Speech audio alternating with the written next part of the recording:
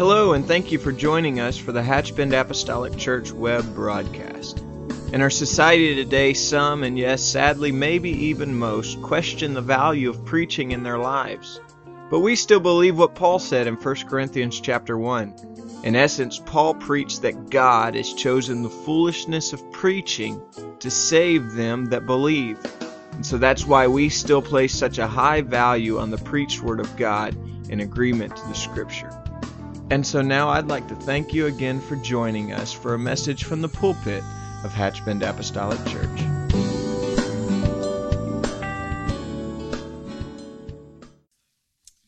Praise the Lord, everyone. Hallelujah. I want us to do like we always do. Let's pray first. But what I want us to do, I was thinking we always say that, this is not about me, and I can tell you this morning for sure this is not about me, but I thought about that. Sometimes we don't never want to leave the impression that we're just an individual in a crowd. I promise you that God is aware that you are here. So, and even if this sounds selfish, I want you to pray and ask God to touch you, to open up your heart and your mind. And God knows that you're here. And I'm telling you, we of all people, if we believe anything, we believe that we have gathered for a reason. And it's not just to be in church. That God has something to reveal to us. That whatever it may be, that God will tell us and touch us and send us away from here with a word that He can plant in our hearts to give us strength and hope and peace. So is whatever's going to happen, God knows it, but it's like it's been said for so many times, it may be nothing that comes across this pulpit. But that's why I said this word is so valuable. You can read any situation we find ourselves in. That's why I said go to this word. Because God can take it. Well, I've had people literally tell me, it doesn't say nothing about smoking marijuana in the Bible. That's irrelevant. You go to the Bible, any situation you're in, God can give you something out of the Bible to relate to your illustration. So that's why I said the preacher may be preaching on whatever. And God can just burn a scripture in your mind that be just exactly what you need. And that's the way God will do us. But if I got my mind on next Tuesday, then guess what? Next Tuesday's going to be on my mind, not what God had for me. And I don't mean to sound harsh right at the very beginning, but what I mean is we've gathered with a purpose. And that's not only to magnify our God, but to hear from our God. And we believe that. I would love to say more than anybody else. So hallelujah. Let's pray. God of all gods, we love you, Jesus. We love and we praise you. So I asked you right now from the very beginning, God, that you would touch us as we praise you and magnify you, because you are the King of Kings and the Lord of Lords. So, Father, I ask you right now that you would touch us, helping us to open our hearts and our minds to receive of your word, Lord God. For I know, Lord God, that you have a purpose, you have a will, Lord God, that you would strengthen us, Lord God, that you would anoint us of your holy word.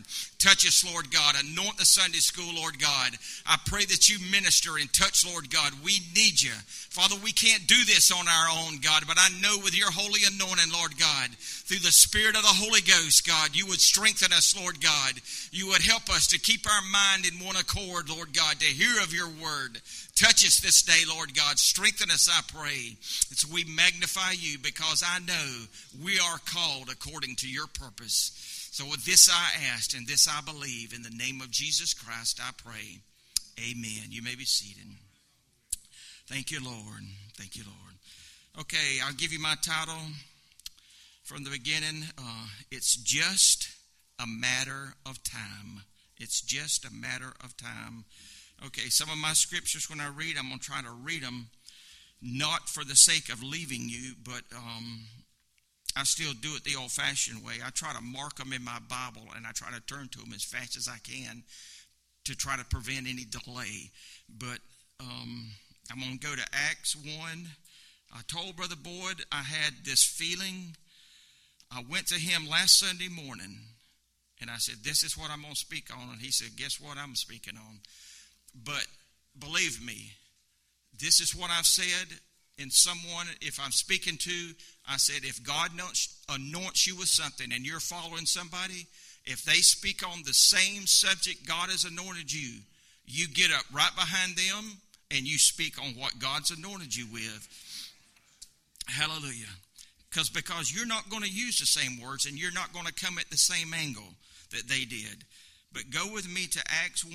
I'm going to read 4, Acts 1 and 4 and 5. Then being assembled, that speaking of Jesus, he was assembled together with them, commanded them that they should not depart from Jerusalem, but wait for the promise of the Father, saith he, ye have heard of me. For John truly baptized with water, but ye shall be baptized with the Holy Ghost not many days hence. Now, what I want to do now, I'm going to Isaiah 28. What we do, this was done last Sunday. We pull a scripture out of something and we quote it and we go on. What is done in doing this is the spiritual side is quoted from this. And what Brother Boyd spoke, he said, with stammering lips and another tongue will he speak to this people. It's what he quoted last Sunday. That is the spiritual side that we quote from that, and then that's what we always hear.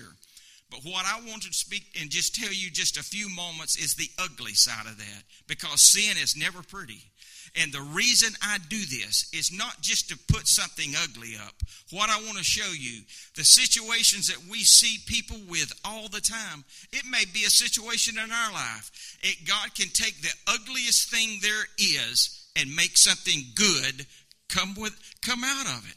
Because this is what we quote. We pull this one verse out of here, and if that's all you ever hear, you think, man, them people had it going on. No, they didn't. No, they didn't, and I'll prove to you they didn't. This was a prophecy that God took right in the middle of the most grossest sin there ever could be. And God said, I'll tell you what I will do. And that's the verse that we quote from. But there was so much more to it. Isaiah 28 and 1. He said, woe to the crown of pride, to the drunkards of Ephraim, whose glorious beauty is a fading flower, which are on the head of the fat valleys, to them that are overcome with wine. He said, woe to the drunkards. Now, you don't need a commentary for that. You bunch of drunkards, you call yourself my people, I'm speaking to you. Now, don't never forget in the next few minutes that I'm speaking from the same chapter of the verse that we always pull out. This is the same people, and this is coming from the same place. Now, that's what he tells them. What this is a judgment on Ephraim and Jerusalem of what is happening. So this is what all this ugliness is going to amount to. Verse 7, they have erred, but they also have erred through wine and through strong drink and are out of the way. The priest and the prophet have erred through strong drink. They are swallowed up of wine. They are out of the way through strong drink. They have erred in vision, for they have stumbled in judgment. Now, literally, these are God's people that are addicted, literally, to intoxication. And God said, you ain't nothing but a bunch of drunkards. These are my people. You have took this literally to the point. Even the priest and the prophet literally was staying drunk. And he said, literally, this is it. Now, where it says that they have erred in vision and they stumble in judgment. The word for vision and judgment, when you look that up in the Hebrew, they are only used one time in Hebrew. Vision and judgment, one time each that they're used. Vision is prophetic vision. God said they're so drunk they can't give no vision to my people. Literally, they can't do it. Now, what I would say is because they have no prophetic vision, they had no clear and concise vision of the truth. That is what led God's people astray. Do you realize what I said, what that relates to us today? If you do not have no clear revelation of this word, that is what leads people astray. I'm telling you the truth. If you don't have the revelation of Jesus Christ, where are you leading people? God said, you ain't nothing but a bunch of drunkards. You err in vision. You think you're the ones that's supposed to speak for me. You are the prophets. And if you don't have no vision, if you don't have no judgment, if you cannot give a decision, then you err. And what you're erring in, you cannot lead my people. Because not only you are drunk, you have led my people to be intoxicated. And God had it. He says, you are going into judgment. Not only Ephraim, but Jerusalem too. They was going in. And don't forget, this is the same chapter that we pull this verse out of. Now, I know this is early, and there's no kind way to do this. But verse 8, for all the tables are full of vomit and filthiness, that there is no place clean. And I apologize for this, but vomit and filthiness, there's no good way to put this. But you look up filthiness. I apologize, but the Bible's the Bible. This is a drunk, intoxicated man that cannot control his own body. And I apologize for that. If you don't believe me, you look it up. God said, I have had it. You have vomited. You can't even control yourself. I've done with you. You ain't nothing but a bunch of drunkards. But look what came out of it. Look what came out of it. Now, this is what God is telling his people through the mouth of his prophet Isaiah. God said, this is what is happening. So now, verse 9. Then it's where it changes. Then where the drunkards wants to get a little arrogant in their attitude. So then God turns it back on them. He starts giving them some of their own speech back to them. This is where they start to mock. And God starts telling them, this is something that they had said back to God. Now, we quote this, saying that God had originally given it. But what I think, this is what they mocked God with. And this is what God told them back. Verse 9. Whom shall teach knowledge, and whom shall make to understand doctrine? Them that are weaned from the milk and drawn from the breast. Now, the Hebrew women, most likely, from what I've read, would nurse their children to 2 years of age. That's commonly known. What they was ticked off about, they were so intoxicated, they said, how dare you compare us to children? Look, and then they said, you think we're just children? In verse 10, precept must be upon precept. Precept is a command or a commandment. And then he said, precept upon precept, line upon line, here a little, there a little. And then he said, line upon line. In other words, when you go out of this building and you see the brick laid, it's very easy to understand. I was a mason, so when you lay a course of brick, you lay them horizontal. When you lay that course of brick, you raise a line. So literally, God was saying to his people, precept is command upon commandment, line upon line. In other words, you learn and then you build from that. Here a little and there a little. God said, I'm not going to give you every revelation there is just overnight. It's just not going to happen. God said, you show yourself worthy, and then I will reveal what you need. You do what you know to do, and then I will add to you here a little and there a little. And they got so arrogant, they said, oh, it's precept upon precept. They was mocking God. And God said, so that what you think it is? And God said, we will see. And then that's where he says, for his stammering lips and another tongue will he speak to this people. There's two ways to look at this. You got the physical and the spiritual. The spiritual is what we pull, but the natural side of this, God said, you have mocked me. You ain't nothing but a bunch of drunks. So I'm telling you what I'm going to do. You are going into judgment. What I'm going to do, the Chaldeans, is another dialect. You claim you can't understand them. They talk like gibberish to you. So with stammering lips and another tongue, you will learn my commandments. You're going to learn them one way or the other. You won't do what the prophet said to do, so I will take you to another country, and you will learn. It is commandment upon commandment, line upon line, and then precept here a little, there a little. So Israel is saying, no, it shouldn't be that way. But the Chaldeans said, oh yeah, we will take you.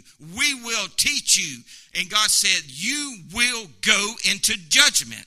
This is what's never mentioned. All we hear was stammering lips on the day of Pentecost. And I got no problem with that. But what I'm saying, there is a physical side to this. And God said that it is going to be taught to my people. So it is the grossest thing that could ever happen. They are so drunk, they cannot contain themselves. And God said, this will happen. Okay? 13 proves the point. But the word of the Lord was unto them, precept upon precept, line upon line, here a little, there a little, that they listen, that they might go and fall back, be broken, snared, and taken. They did go into captivity. They was taught by a different dialect that they was mocking and make fun of. So God did show them that I will teach you and you will not make fun of me. And it's just what you're going to do. Now, God was trying to tell them that there is a rest that would cause the weary to rest. Now, this is the rest. Verse 12, I skipped. He said that this is the rest that would cause the weary to rest. This is the refreshing, yet they would not hear. Because they was drunk. Literally. They was drunk. They wouldn't hear it. So, we know, this is me. You don't have to jump on the wagon with me. I know, 99% sure, they wasn't speaking about the Holy Ghost, because the Holy Ghost hadn't been given. The spirit of reconciliation hadn't been poured out to the day of Pentecost. So what was the refreshing that they wouldn't hear was precept upon precept, line upon line. God said, if you would have took my commandments and learned of me, this is what would have gave you rest. This would have what would have put peace in your mind. When you said you was in trouble and you was tormented and taxed and heavy, this is the refreshing that you would have found. But you would not hear. All you did was mock me. So God said, I will make you understand that there is a rest, but it's not like the one that you're choosing, because you're going into judgment. And God sent them into judgment. But yet, through all of this, look what come out of it. You're talking to somebody, their lives is truly a mess. This is just another place to tell them. The most horrible thing in the Bible.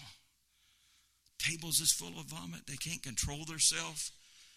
And God said, it's not over yet. It's not over yet. Now, in the book of Deuteronomy 9 and 10, he says, the Lord delivered unto me, Moses speaking, and the Lord delivered unto me 2 tablets of stone written with the finger of God, and on them was written according to all the words which the Lord spake you in the mount out of the midst of the fire in the day of the assembly. Now, this was the law that God gave in the Exodus, in Exodus 20, when the Hebrews passed leaving Egypt. We know that. This was the law. So God said, Moses, fixing to pull you out of the iron furnace. You're going to leave. You got to initiate the Passover. When you do, you take the blood. You put it on the 2 sides, the lintel. The way I would look at that, you cover your dwelling with the blood of a lamb. When you leave, you must have your dwelling. If your dwelling is not covered by the blood of the lamb, you will die. So they leave. Now, what is unique? When they leave, that is the Passover. The verse that I just read where Moses reminds them that this, now Moses here, now I jumped Exodus. That's where he originally got the law. But go with me. He's at the Passover. Apply the blood. The blood is applied. They leave. 7 sevens. 49 days.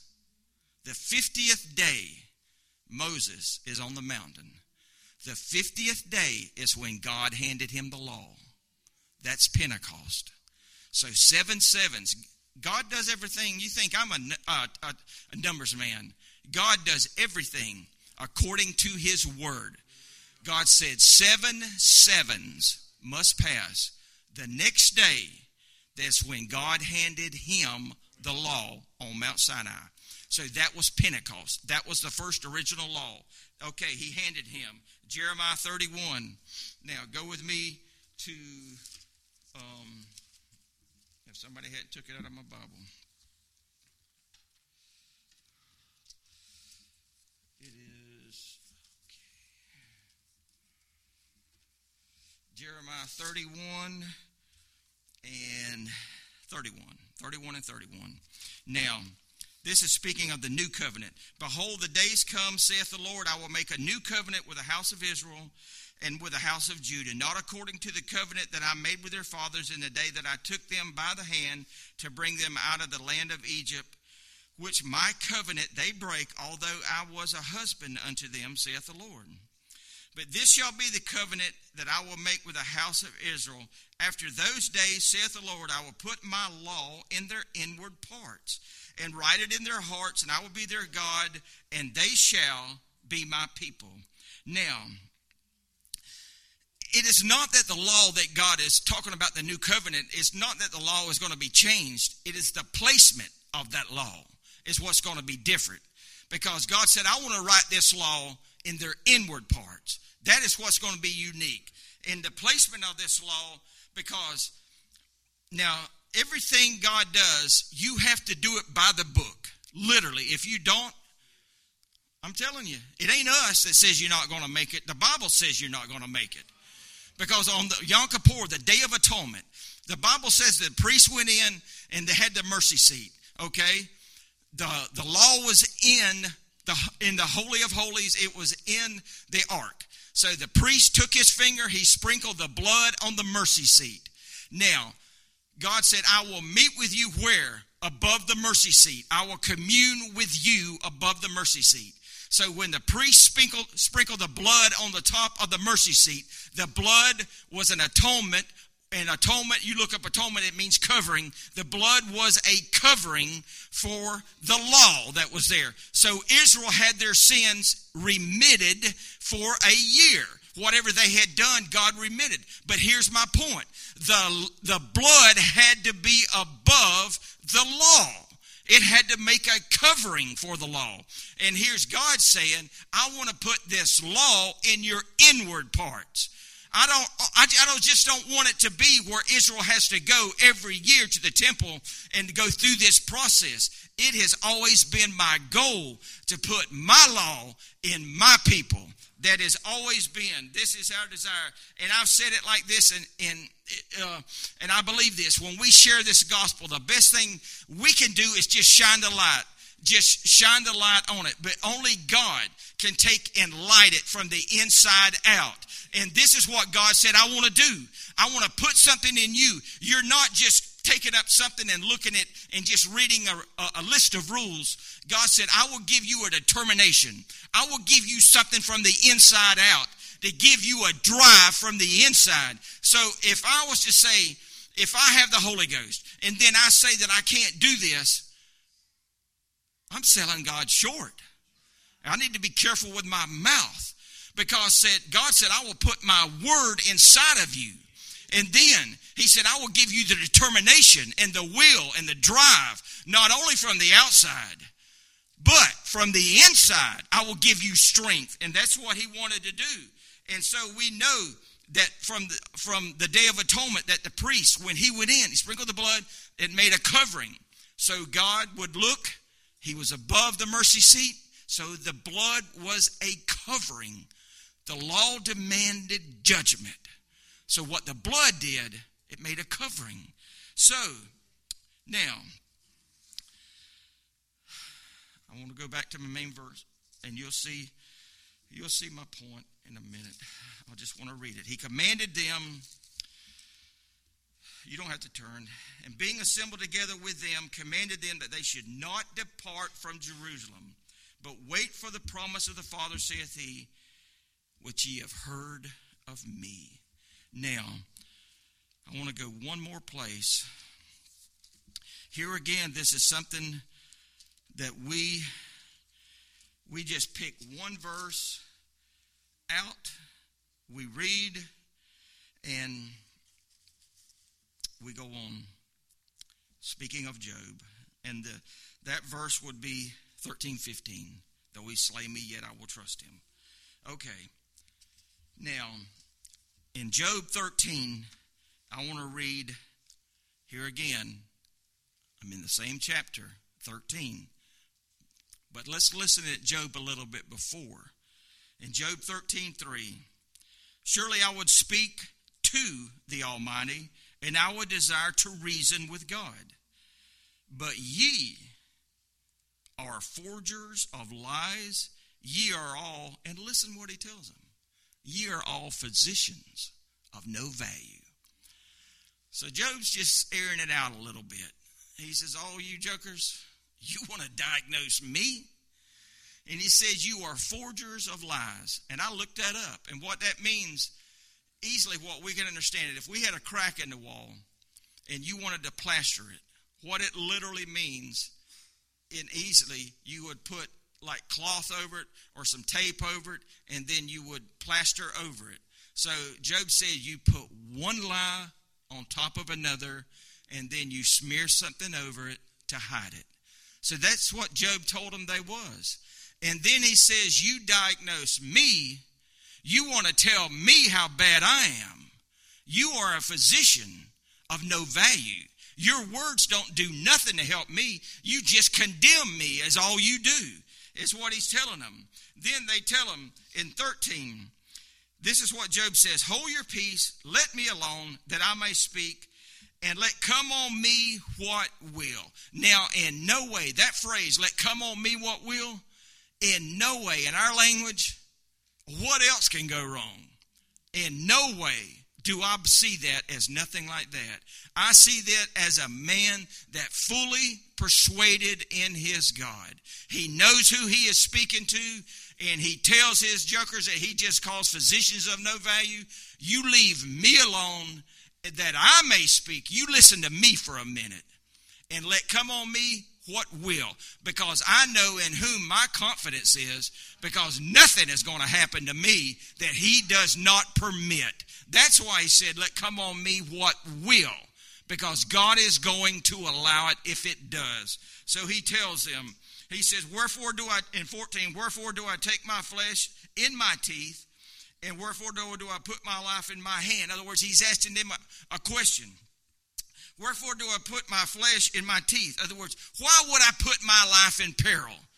In that last phrase, we would know, if we see somebody doing something foolish, they're taking their life in their own hands. So Job's asking them, you think I really did this to myself and brought this on myself, even though you're telling me I'm the one that's bad? And so here's the one that we always pull out. Oh, though he slay me, yet will I trust him. But I will maintain mine own ways before him. Now, though he slay me, that literally means what it says. Job said, literally, though he takes his flesh, he will receive my spirit. Though he kills me, in other words, he will receive my spirit. I am not worried about it. Yet will I trust. Now, that word trust, I looked it up. It is not as we would think trust. It means wait. Yet will I wait in him. I will wait in him. Job was saying, because what my eyes is looking at is unbelievable. But my eyes hadn't seen the rest of the story. Because I will maintain my ways before him. What I did yesterday, I will get up today and I will do the same thing. You, physicians, have accused me of doing something wrong, and I'm telling you that I put my trust and my faith, and I will wait in him. Now, something I discovered not just till yesterday, but it is truly, you might not find it fascinating, but I promise you I did. Now, the one thing, that word, I will, where it says, I will maintain mine own ways before him. I do not know how the man did this, but that word, him. Now, one thing I learned, him, that word, him. When you look that word, him, up, what the Jewish rabbis would do. Now I'm speaking in Hebrew. Old Testament was written in Hebrew. When the Hebrew rabbis would want to take something and they would want to denote a whole of a substance of anything, they would take the first and the last letters of the Hebrew alphabet and contain it to the word of which they were speaking of. Now the Hebrew, I ain't talking about the Greek, I'm talking about the Hebrew. So here it is that they would do this. They was familiar with this. So, in other words, if they were speaking of anything and they wanted to say, this encompasses from the first to the last, we take the first letter, the last letter of the Hebrew, and encompass it. Now, but this is what I don't understand. This man had to have a knowledge that was beyond his time. He used the words Alpha and Omega. That's not even in the Old Testament. You got to go to all the way to Revelation. It's only used in Revelation, period. And this is what the Bible says, and I'll read it to you in Revelation. But this is what I don't understand it. Job had to have it. Revelation 1:8. I am Alpha and Omega. That's what him means. I am Alpha and Omega, the beginning, the end, saith the Lord. Listen, which is, which was, and which is to come, the Almighty. And here's Job, thousands of years before, saying he's going to trust in the Alpha and the Omega. I don't know how he did it, other than God just anointed him. Because, and why I believe that God in his wisdom took, when he took, and he anointed, when he said, God, Jehovah, I am going to reveal to you, to send this to the 7 churches, John. You tell them that I am the Alpha and Omega. He knew immediately that his people would understand that the beginning and the end. It is something that they have heard for years because they was familiar with reading that in the Hebrew. So when God told them, I am Alpha and Omega, it was just common to them because they had grew up with it, because of the Jewish rabbis telling them. But here's Job using this thousands of years before. I couldn't find it. I'm not saying it ain't in there. I'm just telling you I couldn't find it nowhere. But here's Job telling us, I will maintain my ways before him. I'm not changing a thing. He is the Alpha and Omega. So that's why he says, I will. Though he trusts me, I will trust him. I will wait on him. I will wait on him. And then verse 16, he has also become my salvation, for a hypocrite shall not come before him. And just like, to me, Job just throws one last punch. He said, let me tell you something. You say I'm a hypocrite, but I'm telling you, God would not allow a hypocrite to come before him. I said what I believe, and what I believe is what I've said. That I know who God is, and I believe he did. Now, I'm going back to Acts 1.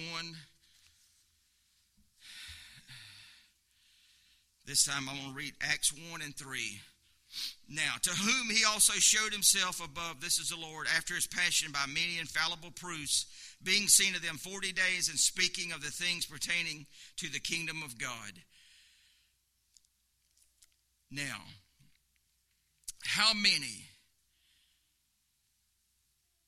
people do you think the Lord ministered to when he is on the earth?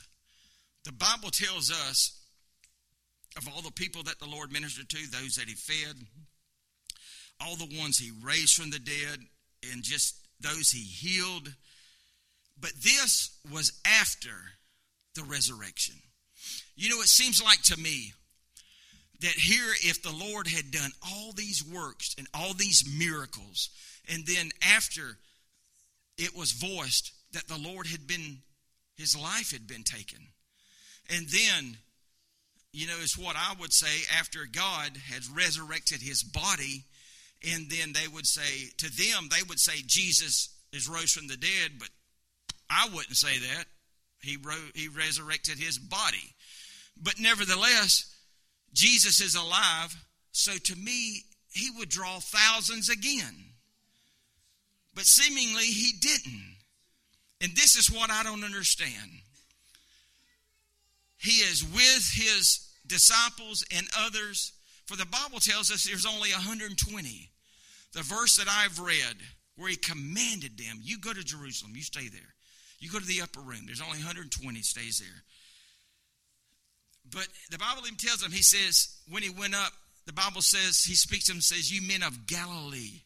So I mean, I'm curious about things. You know, some says, you know, it's the distance. Well, I said, well, man, I want to know. So from, he said, you go to Jerusalem to Galilee, 68 miles. But he's speaking. He says, ye men of Galilee. So I know there was people there from Galilee. So my point is where was the people? The thousands that had their flesh filled. It just seemed like to me it would be unbelievable. It would just be like you couldn't even get close to him. Not only had he done all these miracles, but my goodness, he's alive again. My Lord, he's rose himself from the dead. And now he's back. What's he going to do now? And God has told them. And he said, and 4, being assembled together with them, commanded them. He says, don't you leave Jerusalem. Do not leave. He said, but wait for the promise of the Father, saith he, ye have heard of me. You've heard of me. Now, being assembled together, there's two phrases in there that's only one time in the Bible. And the first one in the Bible, in verse 4, if you would put that on there, Acts 1 and 4. And it says, and being assembled together. That phrase right there is used only one time, and it's in this verse. Now, how many times do you think they had assembled? I would say hundreds. But this time, it was different. I'm not a Greek man, but I'm telling you, being assembled together, one time in the Bible, that phrase is used. The Greek word for that is used one time, being assembled together. The other word that's only used one time is wait. But wait for the promise. Wait is used one time. He said, don't you leave. I know what you've heard. But don't you leave. This time is going to be different. So he tells them, you can't leave. Don't leave. Don't leave. Don't leave. Because this time, and you know, my point is this. They had seen all of this. They had emotions. There's no way to count. It was be off each end of the chart of what his disciples probably went through. They had seen the Lord, everything he went through, and now the Lord's alive again, and now God's telling them, look, you go to Jerusalem, you stay there, don't you leave. And I don't know if they had put it together that, you know, Pentecost is coming. I don't know. But God said, you must stay there. You must tarry there. So 7 sevens has to come and go before the 50th day, before we hear the sound of a rushing mighty wind. Because it said, when that happens, I'm going to fulfill Jeremiah 31:33. I'm going to put my word. I'm going to put my word in my people. So, it's not that just as God said to Isaiah, my people will learn a lesson. They will learn where the rest comes from. They will. And here's the thing. God said to those that followed Nimrod, and you will learn what I can do. You build a tower and rebel against me. I'll show you that I'll use the tongue. and I will confuse your efforts. And God said, I'll show you what else through the mouth of Isaiah. You rebel against me, I'll just do the opposite. I'll show you what I'll do. I'll take my church, and through the tongue, I will unite my church. And with stammering lips and another tongue will I fulfill Jeremiah 31:33. And that is exactly because he said, with afflictions, calamities, and distress, when they come against us, God said, my word, which I've put in you, that is going to be the rest. That's going to cause the weary to rest. And that's exactly what God did. Now, one thing that, and I told Brother Boyd, I said, you mentioned this. I said, but I want to speak on it. He just mentioned this verse in passing. But as I would say this in just human language, in Matthew 4:4, this is, in just sheer human terms, this is literally the first fight that the Lord had with the enemy. So this is literally the first fighting words that our God spoke, and they was to the enemy. And this is what God said. Remember, he went in the wilderness, he came out of the wilderness, the enemy attacked him, and he answered, in 4 says, and he answered and said, it is written, man shall not live by bread alone, but by every word that proceedeth out of the mouth of God. Now, this was not New Testament words. What God did is he went back, the Jehovah Spirit that inhabited Jesus Christ. This was said 1,400 years ago through the mouth of Moses to the Israelites. Go back and look in Deuteronomy when Moses is giving a farewell address. He said, I took you out of the iron furnace, and when I fed you with manna, you must realize man does not live by bread alone, but by every word that proceedeth out of the mouth of God.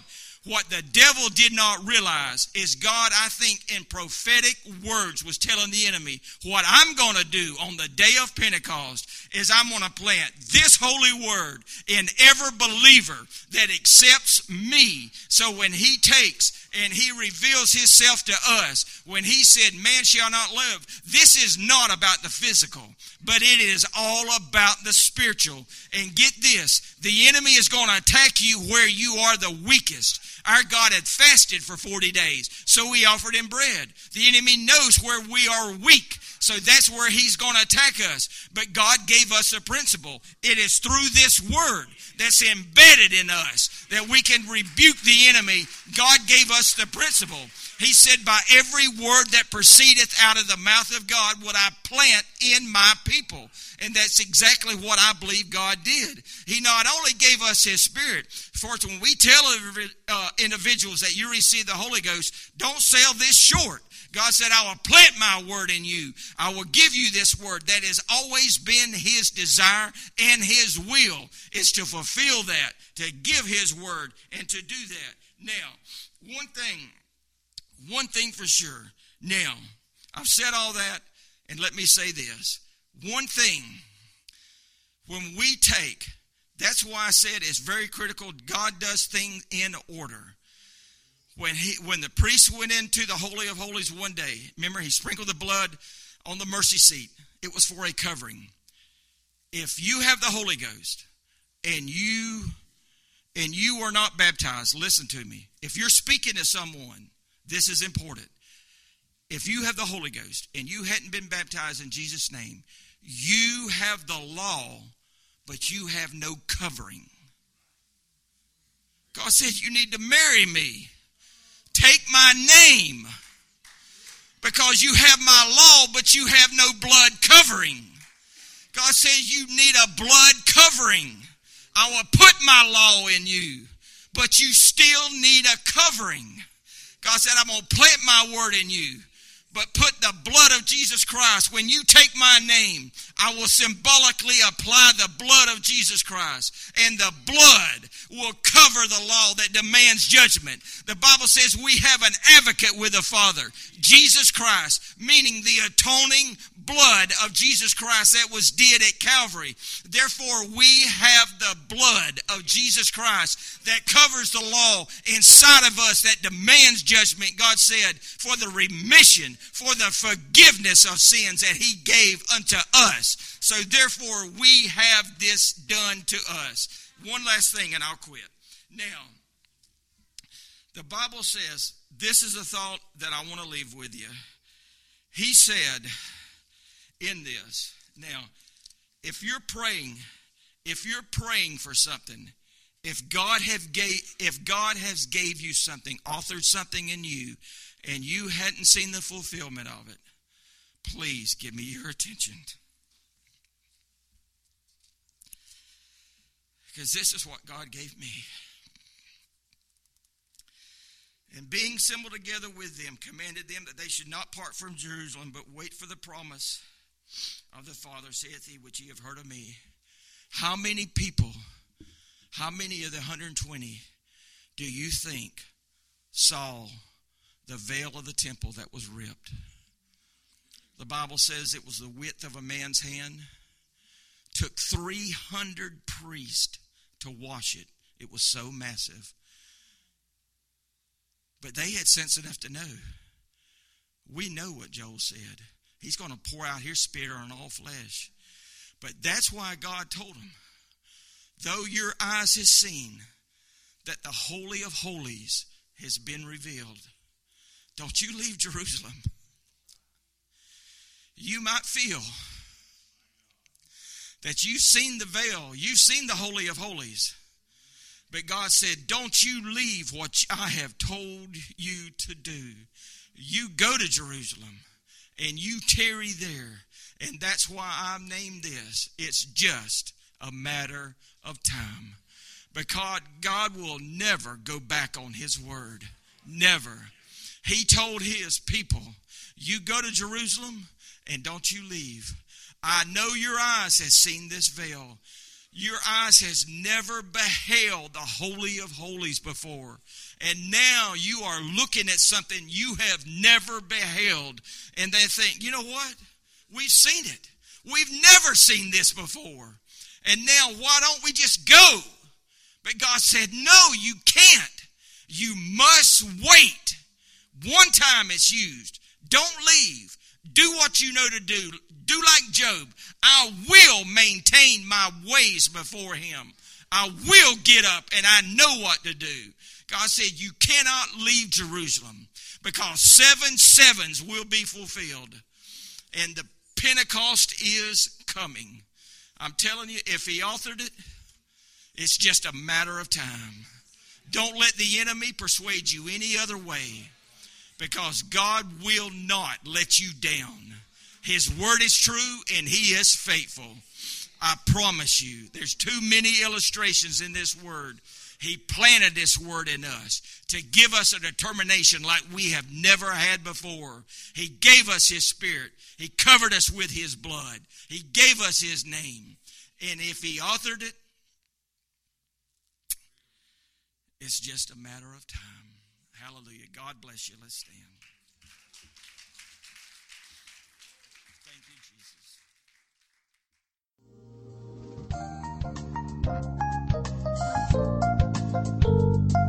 This message has been brought to you today by the media ministry of Hatchbend Apostolic Church. We pray that it's ministered to you in some way, and we'd like to take this opportunity to invite you to join us in service here at Hatchbend Apostolic. Our Sunday services begin at 10 a.m. and our Wednesday night service at 7:30 p.m. For any more information or to speak with our ministry staff, please feel free to call our church office at 386-935-2806, or you can visit the contact link here on our website. Again, thank you for listening, and we pray God's richest blessings on you and your family.